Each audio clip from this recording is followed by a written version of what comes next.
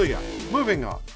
All right, so that brings us to X-Men Annual number 3, which has a cover by Frank Miller, Terry Austin, and Danny Crespi, and is written by Chris Claremont, penciled by George Perez, inked by Terry Austin, colored by Glynis Wein, and lettered by Tom Orzechowski, edited by Roger Stern.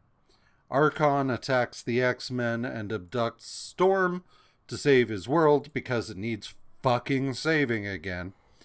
The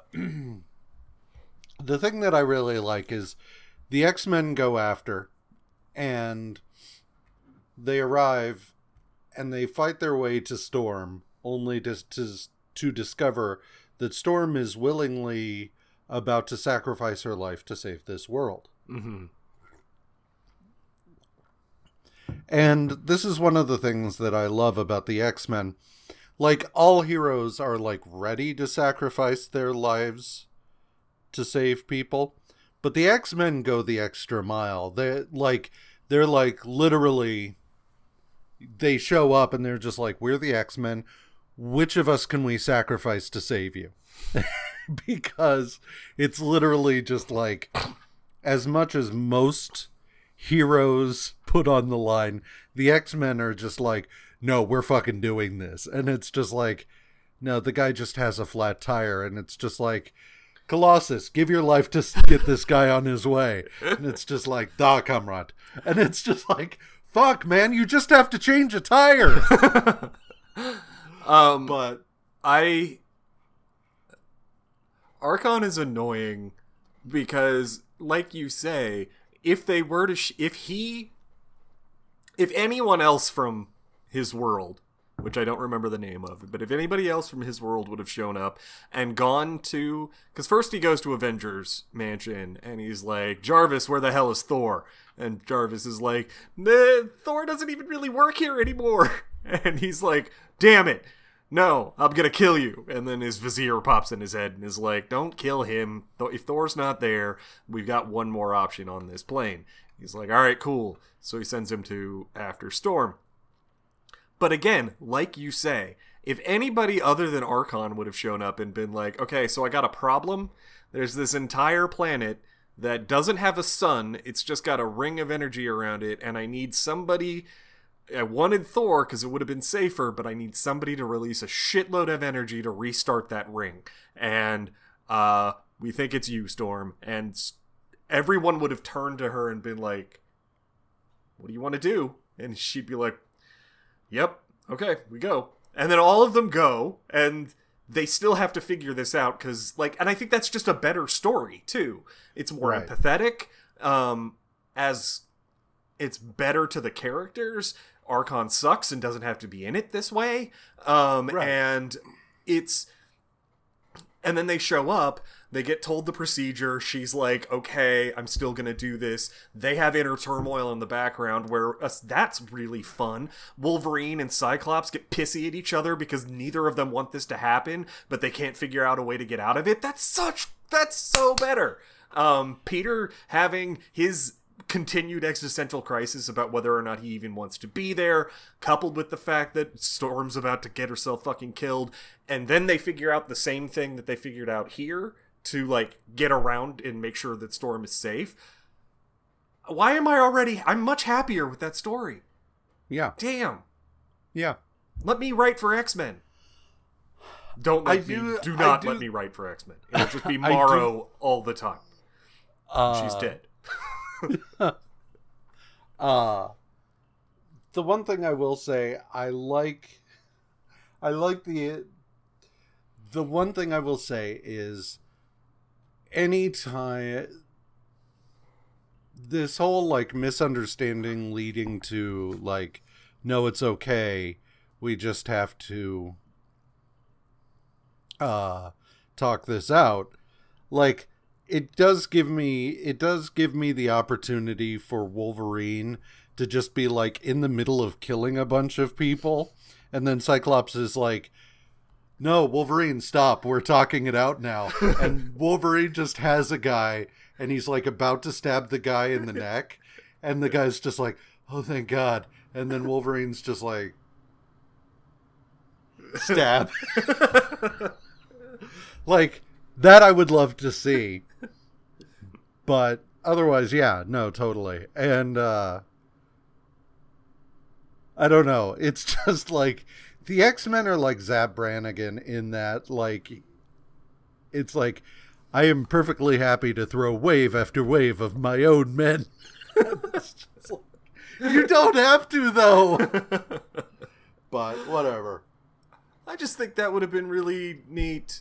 They also do some allusions to, you know, it's mostly editors' boxes because the annuals come out whenever the hell they come out, right? And they kind of figure out, like, scheduling wise, okay, this is actually going to release 2 weeks after we start Proteus, and everybody figures out that everybody else is alive again. And I was just reading that and going, oh, for fuck's sake, I just want to read that. Can we get to because the Proteus story is, like, the start of just kick-ass X-Men for, like, 3 years. And I'm really looking forward to that. It also, you know, calls into question. There's just a bunch of stuff there that I want to explore. Anyway, I thought this was a good story eventually. Like, without all the things. Like, I think it's so much cooler if they don't have this misunderstanding that leads to Wolverine murdering, I'm gonna go 150 people, at least. And if we don't have that misunderstanding, we get a bunch of Aurora just being like, yep, all right, sign me up. Where do I stand? Right. And then all of them around her being like, we don't have to do this, do we? That's so good. The thing that I find funny is there's the implication here that that the device Iron Man built that saved the world stopped working because Archon was fiddling with it. Yeah. Like, he couldn't just stop tinkering, and so it died. And then, like, his entire world is doomed. And so now he's just got to be like, God damn it. All right. But whatever. I also, there's a couple of different other things that I enjoy, which is immediately after they arrive, a fight starts, and one of the viziers, one of the Greybeard, or the advisors to Archon takes off, and they send, like, almost like it was planned, but it clearly couldn't have been, is basically with a wink and a nod, Cyclops is like, Nightcrawler, get him. And Nightcrawler takes to the shadows and just follows him the whole way, which is rad. And then gets to Storm, and he's like, Liebchen, we don't have to do this, let's go. And she's like, no, I'm here on purpose. And manages to... The fight ensues between Nightcrawler and one of the guys, somebody, and she manages to just blast the shit out of the place, and everyone goes, okay, she's over there. there we go. Thanks, Nightcrawler. I really like parts of this so much, but and it's just the too Nightcrawler too thing. Late by the time that Archon's like, look, it's not really in my people to communicate. That's kind of why we don't have friends. And I'm like, yeah, but okay, this could have been the whole story, though. Oh well. The thing that I really like is the Nightcrawler thing is really subtle, because I had to go back and reread when Cyclops, Colossus, and Wolverine and Nightcrawler arrive. Then a fight breaks out, and at one point, when the Vizier is off to the side talking to the Warlord, he's like, these three fight with, like, a lot of courage. And I'm like, 3? what? And I'm like, that had to have been a mistake. But then I read the bit about Nightcrawler slipping out and following the Vizier, and I'm like, oh, Yeah. all right. Yeah, cool. So it's really well done in that regard, because it's just subtly like Nightcrawler disappears from the action. Mm-hmm. And then we just pick him up. Yeah. So. And then at the very end, the machine that got broke or spun down or something, and Cyclops is like, Wolverine, Nightcrawler, get over there and fix it so that it'll take my energy instead of the electrical energy. And both Nightcrawler and Wolverine kind of look at him and then look at each other and then look back at Cyclops and are like, we fix motorcycles, man. That's some Iron Man shit. Like, you want us? Okay. And like they both go over there and he's like, we're just gonna make this worse, aren't we? Yeah, probably. But he seems real intense, so let's try. I think that's funny. It's like that scene in The Avengers where Iron Man's like, what do you see? And Cap's like, it seems to run on some form of electricity. Like, well, you're not wrong. It seems to run on some kind of electricity. Well, all right. Yeah. So, anyway, like, once again, this is one of those situations where this didn't really have to be an annual, but oh well. I'm okay with it being an annual. I just wish it would have been a different story.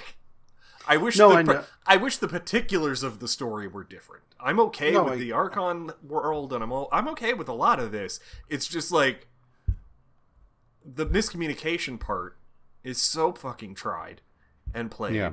Even by 1979 standards, like, you're still looking at this going, okay, yeah, there's a miscommunication. Because this isn't even a miscommunication. This is just Archon's a dick and won't tell them what he wants them for. Even when Cyclops is like, whoa, bud, stop, please? Or I really don't want to have my giant steel man and my lady what makes lightning destroy you.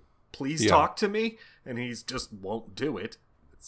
Get out of my way. My world is in peril. That sounds bad. Let us help. No. Okay. And then you're going to get hit by a tree. All right. Here it comes. Yeah. All right. Right. No, I'm with you. I'm just saying, like, whether you change the story or not, I feel like this could have been a single issue, not an annual. But whatever. I think as an annual, if it does get to some time to breathe,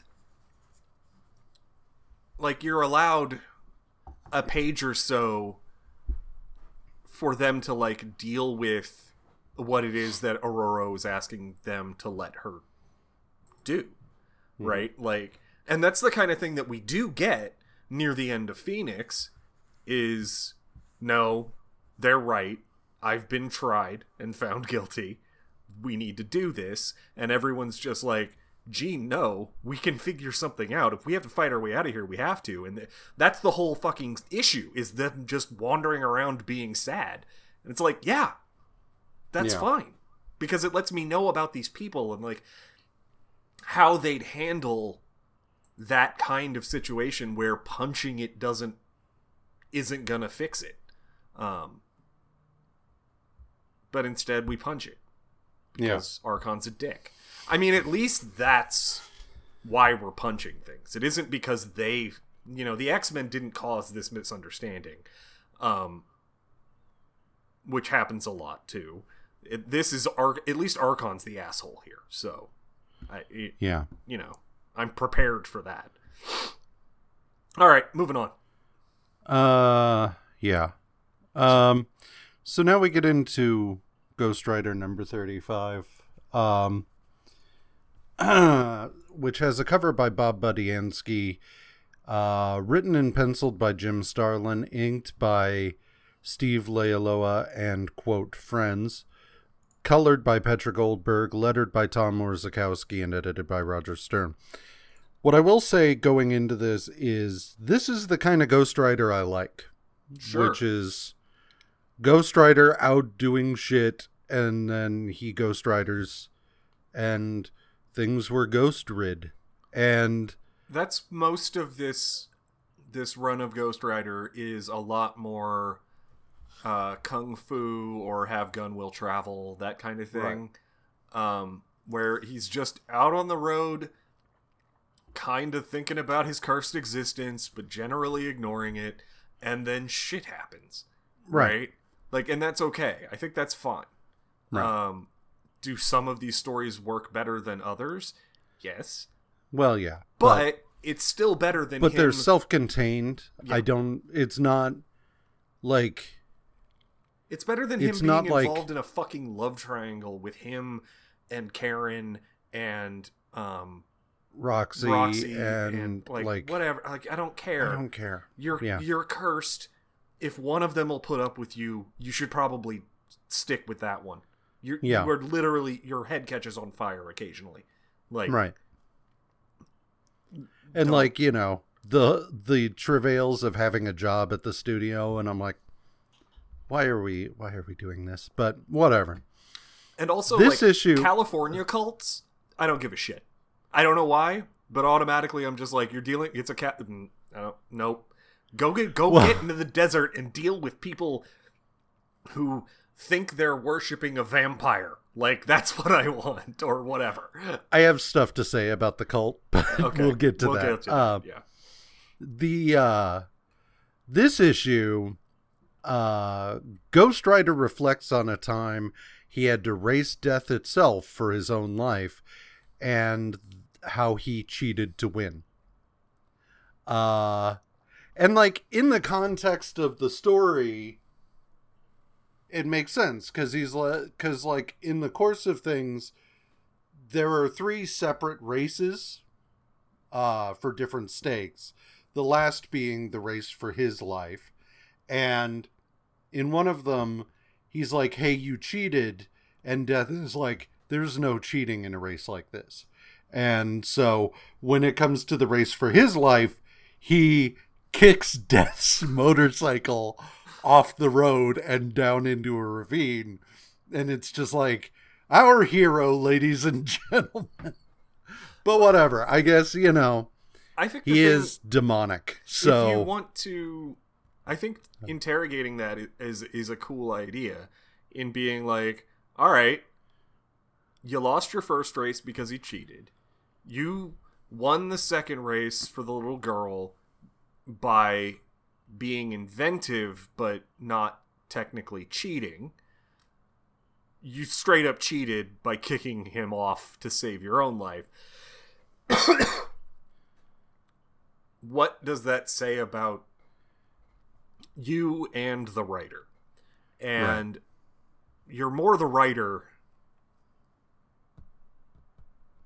when he cheats. And I think that's okay, right? Mm-hmm. Like, that's him, the writer, being challenged by death itself to confirm his existence, to validate that the writer should be here. And if that were the way, that isn't the way it's, I'm reading a lot into it, that's not in the text. Stop it. Yeah. Stop doing that. How dare you? But if that is the way that the character were to act, that makes sense to me. Being like, no, fuck you. I'm the goddamn Ghost Rider. I get to... You're just death. Yeah, you got power and shit. And, like, you're ever-present and all that. But I am vengeance, motherfucker. Right? Right. Like, it's just a degree. And I'm okay with that. I think it's probably my favorite story, the Ghost Rider stories of the week. So I don't know. We'll get to mine, but whatever. Okay. Ghost Rider number 36 is written by Michael Fleischer, penciled by Don Perlin, inked by Don Perlin, colored by Ben Shawn, and lettered by Irving Watanabe. A chance encounter in a diner causes Johnny to hang out with a young woman named Debbie, whose sister has kidney problems. taking her to the hospital. A bunch of drunken loudmouths from the diner start shit with them. Johnny turns into the Ghost Rider, which freaks Debbie the fuck out. And then he steals the dude's car to take Debbie and her sister to the hospital. In what had to have been the most awkward car ride of all time. And yeah, like this is largely just Johnny picks a fight and it comes back to bite him in the ass. Yeah. So I don't know. Whatever. This one is fine. It's fine. It's just there's no real reason for the Ghost Rider other than Johnny was kind of a prick to some pricks. Yeah. And so Ghost Rider comes out and then it's just like, oh no, you're a monster. And he's just like, yeah, I guess I am. And it's like, well, you know, you could have just been like, you not an asshole. Yeah, so, you sort of started this. Yeah. Plus, it's really weird how, like, when he gets to Debbie's place, he then just jams his tongue down her throat. But he does whatever. that a lot this week. Yeah. That I'm just like, I don't remember Johnny being this way. Yeah, whatever. Moving on. Yep. This one is actually my favorite issue of these. Ghost Rider number 37 has colors by George Roussos and letters by John Costanza. Stopping at a circus where some stunt riders are attempting to break his world record, Johnny witnesses their deaths at the hands of some mafiosos. He then has to prevent the stunt rider's son from using dark magics to get revenge and hunts down the men responsible. The reason that I like this issue is twofold. Number one, when Johnny goes to see these stunt riders who are attempting to break his world record, it's not petty. Mm-hmm. It's not like, who the fuck do these assholes think they are? He's like, I hope they do it. Let's see it. Like, honestly, cool. I thought it was a really neat moment where he was like, he was a little, you know, they'll take my record away. It wasn't, but he wasn't mad. He was just a little like reflective about it. And then when he got there and he saw the cars and he saw the spectacle set up, he was like, fuck yeah, get it.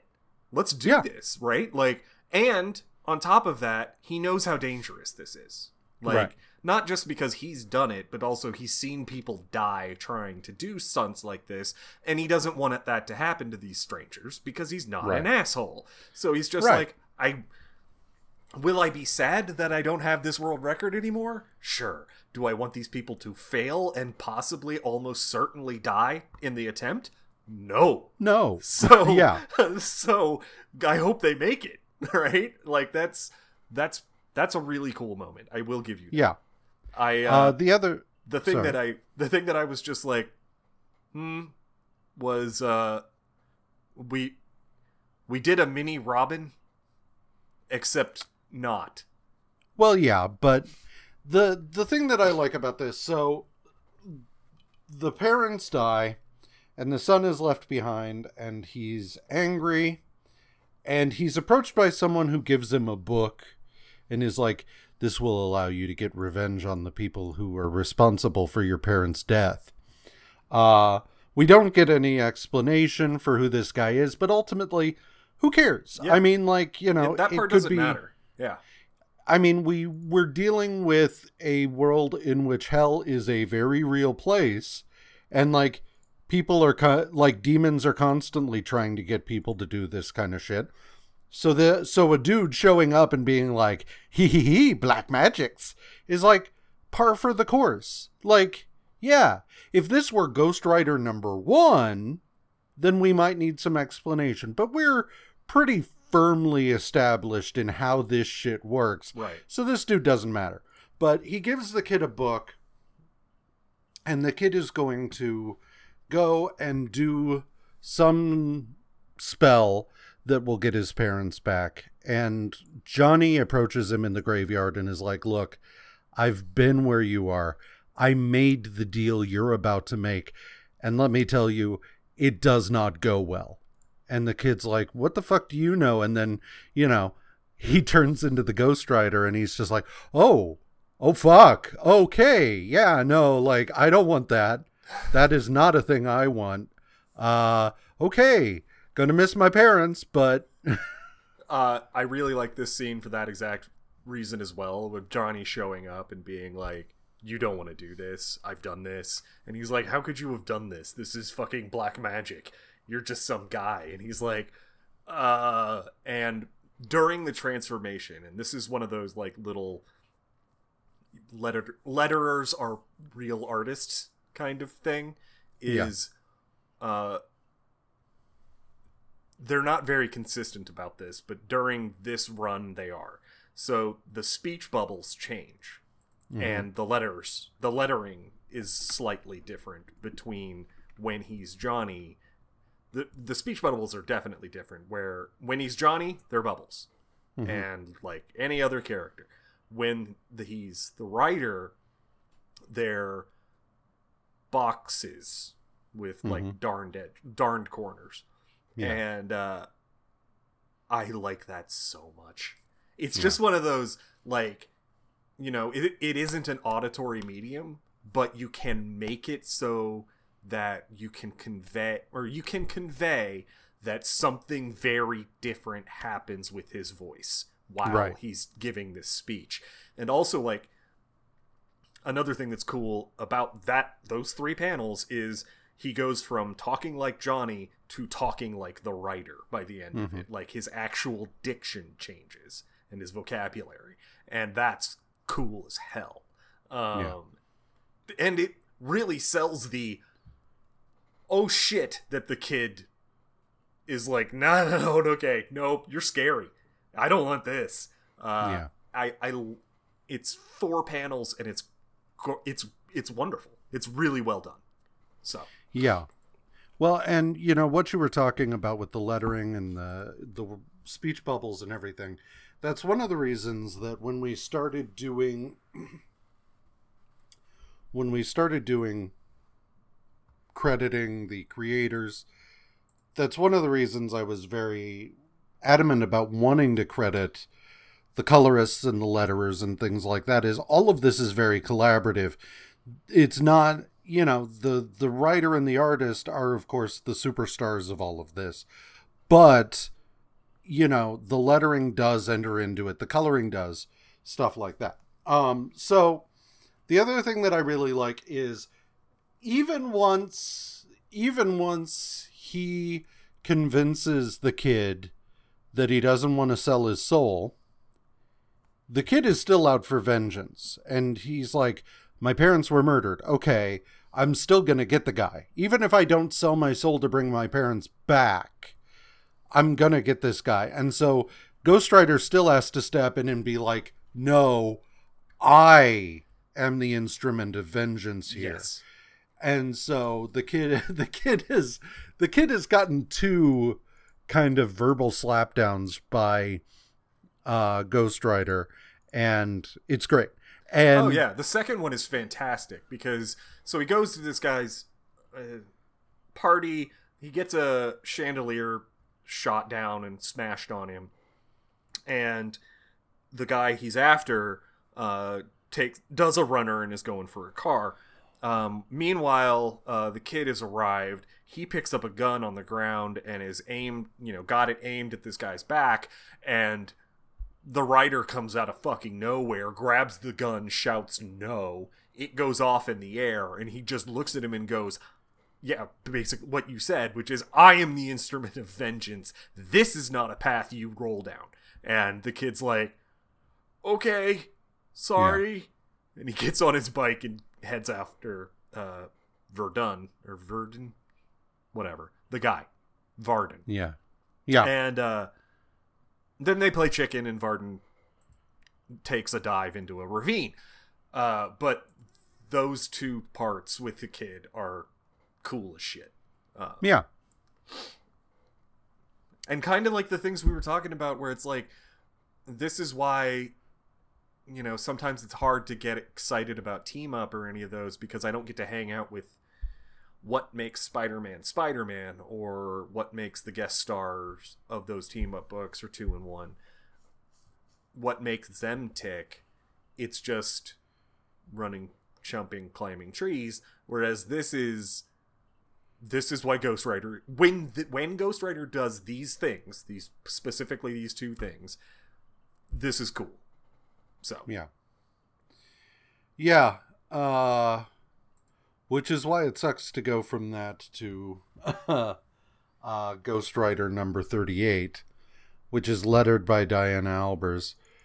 Ghost Rider saves the senator's daughter from a stupid fucking cult, then meets Harley, who owns a motorcycle shop. When Harley is killed by the cult after a race, Ghost Rider gives chase, but the road under him is blown up, causing him to fall into a chasm. The reason I say this is a stupid fucking cult is because, so I recognize that death in the Marvel Universe is personified. Leaving aside all of the mythological personifications of death from the various, fucking pantheons that exist and so on and so forth, there is also literally death, that lady in a robe who is death. Yeah. But that's also not like common knowledge. Mm-hmm. Like other than people like Thanos and later Deadpool, like there aren't a ton of people who are just like, yeah, it's a lady. She's cool. Whatever. She kind of thinks Thanos isn't shit. And I'm just like, I like that as an idea, that's one of the best parts of Infinity Gauntlet, is him just being like, pay attention to me, and she's like, nah. Yeah. I don't, this isn't really what I do, man. Like, yeah.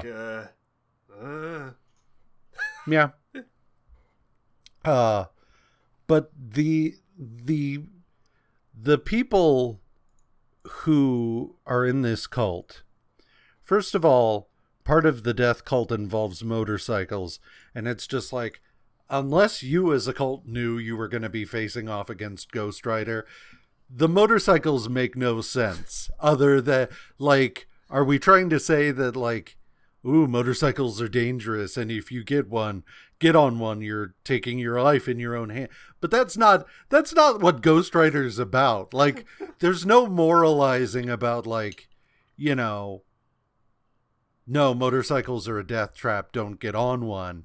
It's just like, I don't know, he rides one, so they have to ride some too? Like, but like, unless you knew as a cult leader you were going to be going up against Ghost Rider, and this guy, the guy who leads the cult, we find out it's a grift. Like, he's just out for like the money and power and shit. So there's no reason he would expect a visit from the Ghost Rider. But like their what cult. If he did though? That would be hilarious. Like a weird. Okay, so now everybody, we're gonna go have motorcycle training, yes, and then we'll come back and we'll worship death. Did everyone get their flamethrower? Yes. Okay.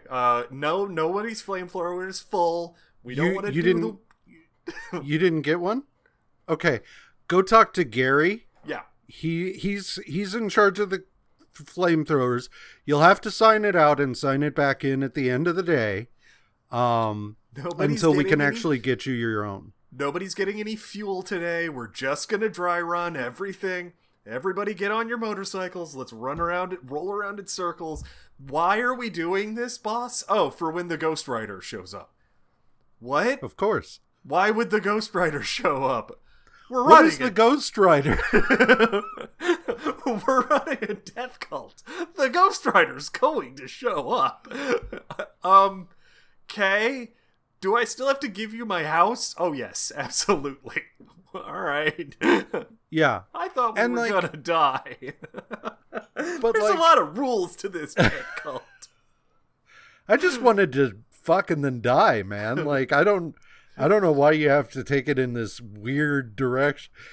But the thing that I like is we're not talking thuggies here who are just like Kali or anything like that. It's a very vague cult. They're just like, what do you worship? I don't know, like death or whatever. Like a specific, like death in what way? You know, just like the concept of death. It's just really cool. So you don't actually so much worship it as you're just kind of like into it? No, like there's rituals and stuff, but like you don't actually like believe that like death is answering your prayers. Well, no, that's not. No, that would be dumb.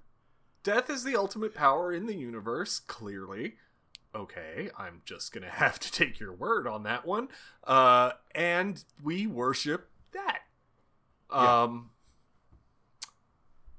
Okay, so like entropy. What are we doing here? No, death. Death specifically, but like, just like, you know, not capital D death. Look, I'm just giving all my money and worldly possessions to a man so that I can hopefully die in a fire on a motorcycle. That's what we're doing here. All right. Someday, man. Someday. They'll give me my flamethrower and my motorcycle, and that'll be fucking it, man. Yeah, so, whatever. So Ghost Rider number 39 is lettered by Clem Robbins. Ghost Rider saves not only the senator's daughter, but the senator's son, who it turns out is one of the motorcycling death cultists from the laziest cult of all time, led by the senator's clearly evil colleague, attorney Mark Crane. And I say clearly evil because, like, you know, it's one of those things where when the villain shows up in a thing, like when the villain shows up and they're shrouded in mystery, and then like they introduce the person who's going to turn out to be the villain, there's varying degrees of it. Mm-hmm. In that sometimes it'll be like, well, I bet it'll be him. But then, like, you're kind of waiting for confirmation of some sort or some sort of evidence to back that up. Yeah. This guy showed up and I saw him and I'm just like, it's him. And it's like, there was no corroboration necessary, no evidence. It was just like, that's clearly the guy. Because the first time we meet him is at dinner and he's like, the state senator is like, yeah, I mean, we need to get the FBI involved. We need to do something about this because it's clearly a death cult and that's not cool. And this dude is just like, well, I don't know. As an attorney, Arthur, I gotta tell you, it's a pretty fine line you're walking up against the First Amendment. And it's just like, yeah, it's him. Yeah. And I went so far as being like, who's this other kid? Oh, it must be, it's her brother? He's in the cult. Yeah. And then they go upstairs and both things are true. Well, yeah, because like the first time you meet Billy, he's just like, God, you don't even know what the cult is about. And it's like, well, the fact that it's a cult pretty well means maybe you shouldn't. But like, because I recognize like, there's the old school definition of cult, and then there's what cult means in the modern day. But like, we're talking about the modern day definition of a cult, not just a small religion, but like, no, a fucking cult. Yeah. And like, and it's just, I like though, he's clearly maybe 18, right? Probably not. And yeah. At one point, the attorney the DA looks at him and he's like, I don't know, Billy, you've been kind of quiet. What do you think of all this cult business? And he's like, gee, I don't know. I guess if people want to join some kind of group, that's okay by me. And I'm like, you're in the cult, aren't you? You're in the cult. And then the cultists show up and light the house on fire. Everybody splits up, and we get confirmation that he's in the cult. Well, you don't say something like that unless you're in a cult of some kind. If he weren't in the cult, the death cult, like, he was at the very least in a cult. Yeah. So whatever. Anyway, Ghost Rider number 40 is... Do you want a cult? Because this is how we get cults. Yeah. Ghost Rider number 40 is colored by Bob Sharon and lettered by Diana Albers. Ghost Rider fights a man who will kill thousands of men, women, and children in nuclear fire if it will save them from the dangers of nuclear power. This is trying real hard to, like, because there's the point where the guy's daughter surprises him at the nuclear power plant, and so he kills her, not knowing that it's her. And he's like, oh no. Anyway, like, and it's like, we're trying something here, but it's just not quite working. And so, yeah. The 70s and 80s and nuclear power were a time. And there was a lot of misinformation. There was a lot of clearly regulations that weren't getting followed depending on where you lived. It was a time, and it's a complex issue, and I'm pro-nuclear power, but whatever, that's not what this is about. But I don't know what this story is about either. Well, yeah, you don't really know at the end of it, like, is the person who wrote this pro or anti-nuclear? Like, where are you coming from on this? Because it's like being this guy having the knowledge that he does about how the nuclear industry works makes me even more confused. Yeah. About, like, why he's mad at the industry or the power plant and not the people who should be regulating the power plants and making sure that they're safe and stuff like that, because whatever. But, like, at the end of it, yeah, he kills his daughter in this blind pursuit. So is that the message, that you shouldn't be so fanatical about things like this? Or, like, what are we trying to say here? I don't know. Yeah, it's I'm going to be honest, I didn't actually read a lot of this once I got, like, the gist, because I wasn't expecting much to happen other than, he killed his daughter, didn't he? Like, I just flipped through it. Yeah. And the thing about it is, like, the point of it seems to be, don't put on a suit powered by nuclear power and kill people with it. But, like, yeah, obviously. Yeah, I wasn't going to. You don't have to. I'm pretty receptive to that message. Yeah. Like, what was that a problem? What else? I was under the impression that we all thought that. No? Okay. Yeah. It's a really weird sort of, I mean, like I say, nuclear power in this era was kind of a weird hot button issue that people were, like, picking up and putting down and picking up and putting down, and there was not a lot of consistency behind it. And it was very much like both sides of the issue, pro and anti-nuclear power, were arguing from places of bad faith too. Yeah. Like, nothing of the nuclear argument of all the way up into the 90s made any sense if you just listened to the things people were saying, because it was like,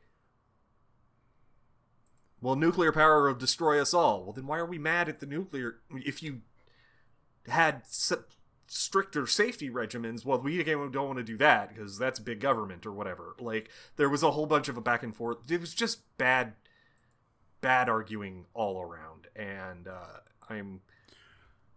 But that never happens. Now I'm sad. Anyway, so this is it's a silly story to end on, and it definitely doesn't feel like a Ghost Rider story, you know? No, this is categorically one of those stories where you could have put in anyone. And it would have worked just as well, and not great then either. But like, it definitely doesn't make much sense as a Ghost Rider story, because right, what's he doing? Mutants fighting mutants, sure. Like, sure. You know, but mutants fighting people who hate mutants, yeah, all right, sure. But like, you know, Captain America fighting Nazis, sure. But then like Ghost Rider fighting a guy, and not even like a mystically powered guy, or a guy who has done something to earn the vengeance. Yeah. Literally, like, it's not even like, oh, well, he's Wiccan. Like, you know, it's nothing. There was nothing to indicate why Ghost Rider had to be the one to deal with this. I mean, that's why that story that we were talking about earlier with the gangsters that blew up the stunt cyclists is much more of a Ghost Rider story, because it involves someone seeking vengeance and him being like, no, that's not what you're here for. Yeah. I go do that bullshit because I already made the mistakes, and it's not just, I mean, they're kind of getting there in those kind of stories. They're not there yet, like the Spirit of Vengeance and the Penance Stare and all that, but those are the seeds. That story very much felt like a Ghost Rider story, because it is precipitated by the why is Ghost Rider there is also kind of ham-fisted in, where the kid gets the book from the creepy weirdo, and so, but like you said, I'm willing to overlook that because at least it ties Ghost Rider into this, right? So, right, there's a reason. There are a couple of reasons for him to be there. Mm-hmm. Vengeance, black magic, somebody selling their soul to save someone they love. Like, that is Ghost Rider to a T. Mm-hmm. You need Ghost Rider or someone like him in that story. Mm-hmm. This other story, I mean, this could just as easily be an Iron Man story. It would make more sense, actually. Yeah. So I don't know how you get him there, but this is a much better Iron Man story. Or because that's the guy I want to deal with, like, the problems with emerging technologies, right? Is like, and the dude who would try to stop this guy with rational technological arguments first, and then result in blowing up the helicopter. Whereas this just ends in a fiery helicopter crash and a bunch of dead people. Yep. All right. Ugh. Whatever. Top 5? Top 5! Spooky. I don't know why I did 5. it that way. Ooh.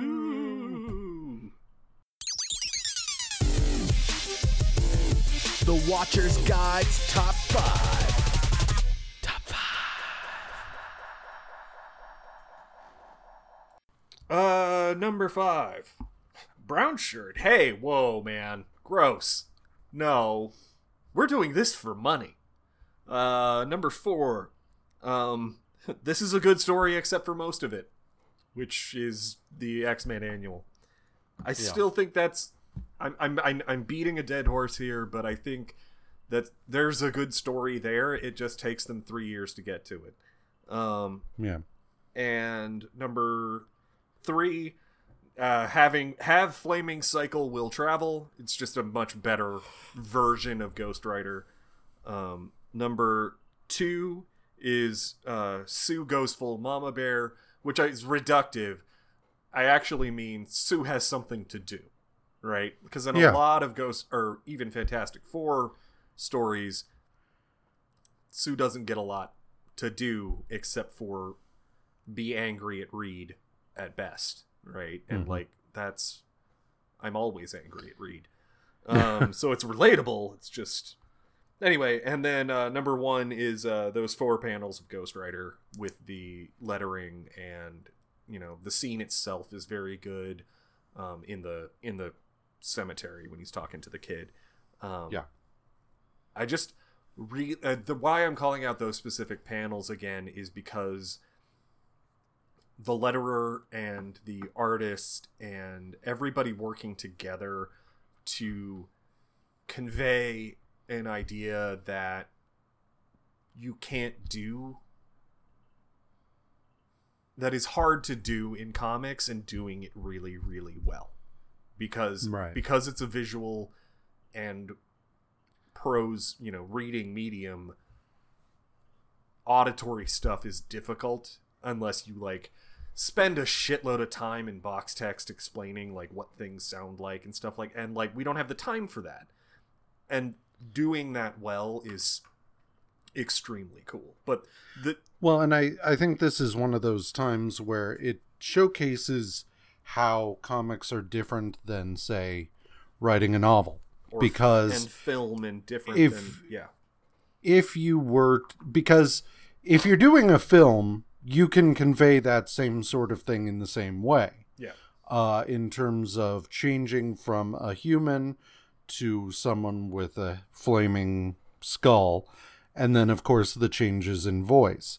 But if you were writing a novel, you would have to stop mid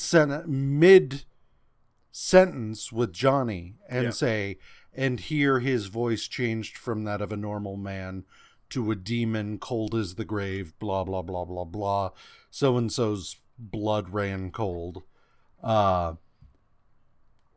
it can yada yada yada. It can be done, but it's not as subtle, right? It's not as subtle, it's not as smooth. You have to stop and explain the change. So, yeah. I'm done. Okay. Number 5. Yep. That sure was some good cheating I did that time. God damn. I cheated that guy, but good. Number 4. Number 4 is, hello. Thank you for calling the X-Men. Who can we sacrifice for you today? Number 3 is shit. I don't know what I thought I had an order, and now I'm not sure. Number 3 is no. Wait, what? No, no, that's not. No, man. No. I'm a bad guy, but I'm not the bad guy. That's not what I'm. No, he's just, no, this is about money, bro. No. I really like the idea of him, like you said, him stopping everything, Thunder stopping everything and being like, whoa, man, whoa. I'm not going to say we're the good guys here. We're clearly not. But, fascists, I don't think so. This is about money. Yeah. I don't, he's Jewish, that's fine. My grandma was... But no, man, no. I even like the idea, if you follow that line of Cap being like, oh, yeah, I guess it doesn't make much sense there. Yeah, this seems like a you thing. If you're seeing brown shirts every time have you talked to anybody else about this? They get into a deep, maybe you need to, work out some things. My sister sees somebody, I can give you their number. Yeah. Look, like however this works out, let's talk after this. Yeah. Because I got her card. Like, but the problem is it's back at the bar. I Xerox it and give it out a lot, actually. I turned Thunder. I make sure all my guys go to see her, honestly. Yeah. Because that's the last thing you need is, like, some emotional instability while we're doing crime. I can't have that. Yeah. Like, if somebody's going to do something, it's going to be because that's the right thing to do in the moment. Mm-hmm. I can't be having some surprise trauma cropping up and then suddenly I'm on the hook for a felony in what should have been a misdemeanor at best. Yeah. You know? So I'm doing some extortion. That's all, man. I'm not here. Right. Yeah. I'm not here for this to be a hate crime. I'm not here for this. I'm a bad guy. I'm a bad guy. But, like, I offer full medical, full dental, and my guys get mental health days. Yeah. If you don't want to come if you don't feel like you're in a headspace that you can competently rough up a 69-year-old man and get him to move out of his house, you know what? I don't even ask for excuses. You just tell me you need that day off. I find another guy or I go do it myself. That's fine. I want this. We need to write this, right? It just reminds me of Wreck-It Ralph with the, just because you are a bad guy doesn't mean you are a bad guy. The guy with the last name who I can't pronounce in I think that's an Ant-Man and the Wasp, where they're like, yeah, we're criminals, we're not evil. Dasmalchian. Yeah. Yeah. Him and is that T.I. being like, yeah, we're criminals, but we're not evil. What the hell? Yeah. But yeah, so that was number 3. Yeah. Number 2 was, Spider-Man in the FF, because it's really interesting to look at, when you compare Spider-Man in the FF's first meeting,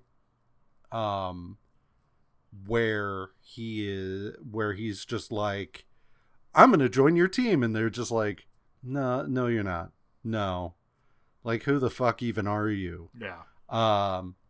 To later on where he's basically a satellite member of the family, like there's the FF, the immediate family, and they're like, so you've got, like, the Fantastic Four and Alicia and, like, blah. And then you've got the satellite people who are, like, not part of the immediate family, but they're family. Yeah. And Spider-Man becomes that. And so this is a step along the way to that happening. Yeah. And I really liked that. And number 1 is Johnny stopping the kid from going down the road he did, both because of how well it's done, but also just because it works in general. It works as a thing. Mm-hmm. So yeah. So that is it for us this week. Join us next week. We'll be reading some X-Men, some Power Man, and Iron Fist, and some Marvel Team Up again. In the meantime, rate and review us wherever you listen to podcasts. Email us at watchersguide@gmail.com. Like us on Facebook. Follow us on Twitter, both individually and at watchersguidemu. And visit our website at watchersguide.com, where you can download episodes of the show and see all of the reading lists going back to the very first episode. Have a marvelous week. Bye.